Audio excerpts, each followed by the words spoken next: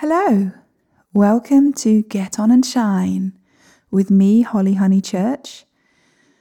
It's a lovely grey Sunday here, chilly, rainy, feels kind of cool because it's been so bright and hot and sunny for so long. It's actually quite unusual to have grey, cold weather. It's the kind of weather where it feels okay to stay inside and watch a movie or two and get snuggled under blankets. I do like those moments. How is lockdown going for you? Lockdown. When that word first started circulating, it felt almost unreal, so dramatic, like it was something out of a film. But now it's become commonplace to say. It might even be a part of the title of this podcast. I have started to bake. I never thought that would happen again. I used to bake quite a lot before we started house sitting.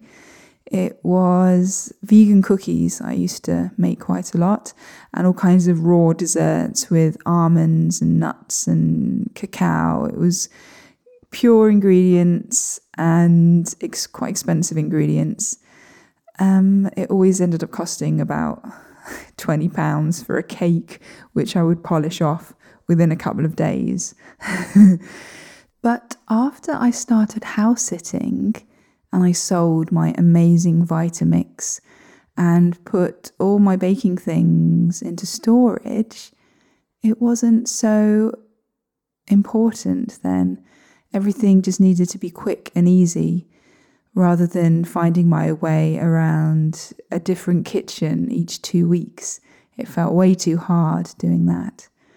So cooking and baking went onto hold, and I wanted to make life a lot more simple. And it was all about cats then as well. Food wasn't so important, which is such a weird thing to say for some people. But it just food felt secondary and creativity took over. As long as there was a hot meal, it had to be yummy. I wasn't going to eat anything. But as long as there was something simple in front of me, it was fine. I ate and then got on. It was a new liberating way of looking at things rather than chopping and slaving away in the kitchen for hours. Most things were very, very simple that I would cook, and I got quite into ready meals as well. And going out to different cafes in different cities, wherever we were, there was lots of choice, so I had to do less in the kitchen. It was good to have a break. Then, this newfound feeling of wanting to create food again has come up. I used to love it. It used to take a lot out of me, actually. I would spend quite a long time in the kitchen. I think that was one of the reasons why I stopped, because it was taking so long to do everything that I didn't have much time to do anything else, especially create. And when I got into writing and harp, I didn't want to be in the kitchen. So I tried to find easy options, and they were delicious. But now, because we haven't got jobs anymore and because we're not getting any help from the government, we're trying to save as much money as we can and to live frugally. And part of that is to start making things again. And so I'm making cookies, of course. They're a big part of, nutrition every day. But the plan is to get into making pies, and I don't know yet. I don't even know what it's going to be, but it's going to be things that don't cost very much to do in the long run, and I can make easily. It's all about ease. I don't want to spend hours doing things, but I'm quite excited to make pastry. I haven't even got a rolling pin at the moment. Like, I live so minimally. I've got one bowl. I've got a roasting tin, which is doubling up as a cookie tray. And I didn't even have cutters. I've got some cutters now. So things to buy are a sieve and a rolling pin and a second bowl, a mixing bowl, maybe a plastic one, because in this house, in this flat, it's very big and there's not much insulation. So every time you knock anything, it really reverberates everywhere. So mixing in a glass bowl could be quite noisy. So getting a plastic mixing bowl is on the cards. An egg custard dish. We would like one of those too, because Simon is really into custard, and so am I really. And so that is going to be another exciting thing to make. Ooh, I'm so excited about it now. It's brilliant. We used to go to a bakery down the road a lot. I've taken photos of the cakes they've made and I've eaten. But now, we could spend so much there each week and it's just not an option anymore. So it's a positive because it means that I'm going to get more creative in the kitchen and create my own stuff. It feels organic somehow. So I'm looking forward to sharing my creations with you. What I really wanted to talk about today was a lockdown story. I'm sure we've all got one. I'm sure a lot of us have got stories about hair cutting, for example.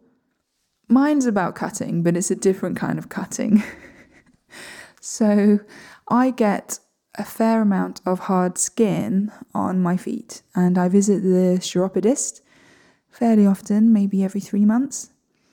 I get it because of the mechanics. I mean, we all get it, but I get it because the mechanics of my feet kind of twist. My feet twist in a certain way, so therefore I get hard skin in certain places. And it gets really sore, like really painful.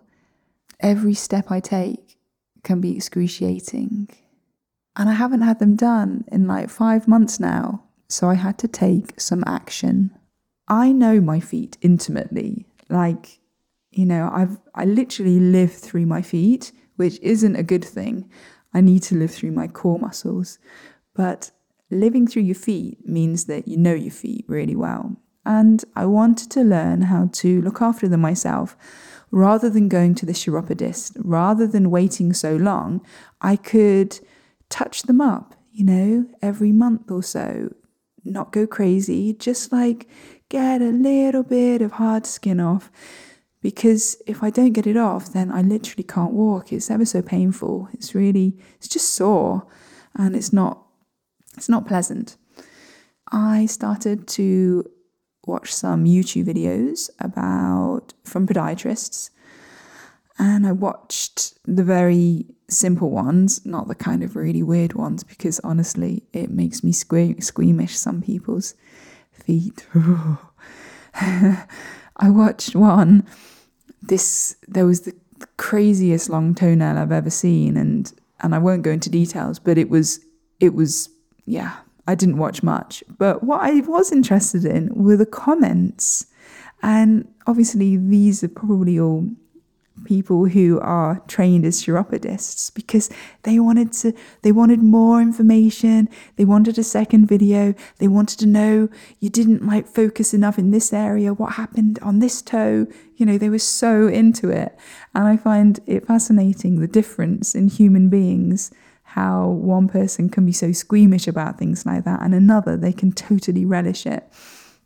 Human beings are amazing. So back to my story. I decided that I wanted to be able to cut off some of the hard skin on my feet. So I started looking into it and researching. And I found different ways of doing it. There's like a kind of a razor type way where it's like a razor and you just sort of slice bits of skin off. I didn't really feel that was safe enough for me. I needed more precision. I wanted to find a scalpel and a scalpel blade. And I emailed this company who sold them. And they got me in touch with a lecturer in podiatry. And she called me up and she was very professional and wanted all my details and wanted to know my problem. So I told her everything. And she was like, right, I don't recommend that you use a scalpel. I just wouldn't recommend it.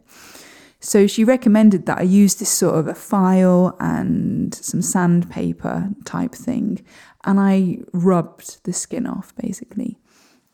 Now, when I was younger, my mum used to do it for me, and it felt so weird. Like having your skin rubbed off your feet. I don't know what it was, but it just gave me the heebie-jeebies, and that stayed with me ever since. Now, I tried to tell her that, but she wasn't really interested in hearing about my heebie-jeebies. So I just said, yes, thank you very much. Thanks for your help. And she sent me an email with all the details. I looked at these products and the file was like £25. And, it's not cheap stuff. And as we no longer have jobs, I'm like, I want the cheapest way possible, the safest way and like the cleanest way, and also the way that didn't give me heebie-jeebies. In that email, she also reiterated not to use a scalpel. So I carried on looking at scalpels because from the videos, it just looks so like easy and it just does the job so quickly, it's a little scalpel on the hot skin, boom, and it's gone. It's painless, it's amazing. I found Morton and Swan. They are a surgical medical company who make blades. Then I looked on eBay and they happen to have these blades and the handles on eBay. They're sold, funnily enough, in the scrapbook and craft category, which I thought was interesting. I got 10 blades for like £3 and a handle for £6. So that's like £9. I got some antiseptic wipes from salt water and I waited for them to arrive. They arrived and it took me a few days to gear up to doing it. It is kind of challenging, but I wanted to do it because really I want to do this forever now. I don't want to have to go to a podiatrist and spend £30 each time. It doesn't come under any sort of benefit thing, and it is expensive, and it's something which I'll have to do for the rest of my life. So I wanted to learn. I do want to learn. It's like something really important to me to be able to learn how to do this. And I had a go at it. I was very gentle at first, and dead skin came off, and a lot came off, I was doing really, really well, and it wasn't as neat and tidy as what I was watching on YouTube in the sense of the way it was all smoothly coming off, but it was coming off and I wasn't in any pain or I hadn't cut myself at that point. And then I did one kind of move on kind of the edge of my foot, and I don't know, the scalpel, it's just like it's kind of a basic curved scalpel. It's a number 10, if that means anything to anybody. And it kind of, I don't know, I'm not a scalpel expert, am I? I would love to go and have a scalpel lesson. And I sort of dug into my skin a bit and I cut myself. A little nick, nothing too serious, but enough for it to start bleeding. I didn't want to tell Simon that I'd done this because I'm proud and I wanted to be perfect the first go. So I went and secretly tidied myself up and just dabbed a bit of antiseptic on it and put a plaster on it. Maybe that should have been my warning to stop there for this session, but I didn't. So I carried on going for a little bit longer. I'd done one foot, that was enough, brilliant. I did the other one a little bit, and then I don't quite know how it happened. I think my thumb sort of did a bit of a twitch, as thumbs do, but it kind of twitched right into the scalpel blade. So the next thing I know, there's kind of pools of blood everywhere. And Simon's like, "Are you okay?" And I'm like, "Yeah, I'm okay. I've just cut myself a bit." And he's like, "Is it all right? Is it going anywhere?" I'm like, can you get me a tissue, please? And it was fairly deep, just, what is it? It was, I don't know, like a centimetre across my thumb, across the most used bit of thumb ever. I didn't realise quite how much I used that thumb until I couldn't use it anymore. So after we'd cleared everything up and I'd put a plaster on it and it stopped bleeding, it took a while to stop. I was kind of sad and I was upset because I thought I really wanted this to work, and then I needed to relax and forgive myself, because it's good to have enthusiasm, but it's good to take it really, really easily. And it's really important. I learned to have absolute respect for the scalpel. I thought it felt at first like it was like blunting. And I know it's true that blades do blunt after they're used, but the point definitely wasn't blunt. And I need to go easy next time. I'm not going to stop. I will be careful. I've learned a lesson. I'm definitely going to use gloves next time. I didn't have any gloves on because I thought they're my own feet, so it's fine. But then it kind of acts as a protection as well. It might help to bounce off if anything like that happens again. But I will go super easy next time. But it's a thing, I want to be able to look after my own feet. I don't always want somebody to look after them for me when I can do it myself.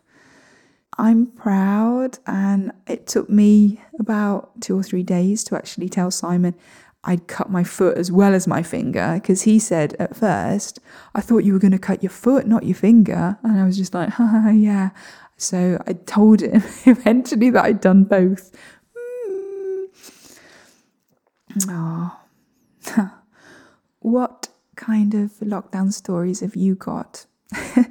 I'm not very good with gruesome things, so sorry if there was a bit too much information in this. I'll probably put a warning on it. Yeah, I hope you've had lots of lovely baking experiences. I'm looking forward to making some custard tarts. That's like the silver lining of the story. Try again at some point. But so far, I've done a great job. I got rid of a lot of my soreness, and I feel proud that I even approached it in the first place, But I needed to do something because all the podiatrist clinics are shut down at the moment. And even if they weren't, it's not something I can afford so easily at the moment. So, yeah. I think I did a good job, and you could have predicted it. Sorry, like the lecturer lady, she knew, didn't she? She knew.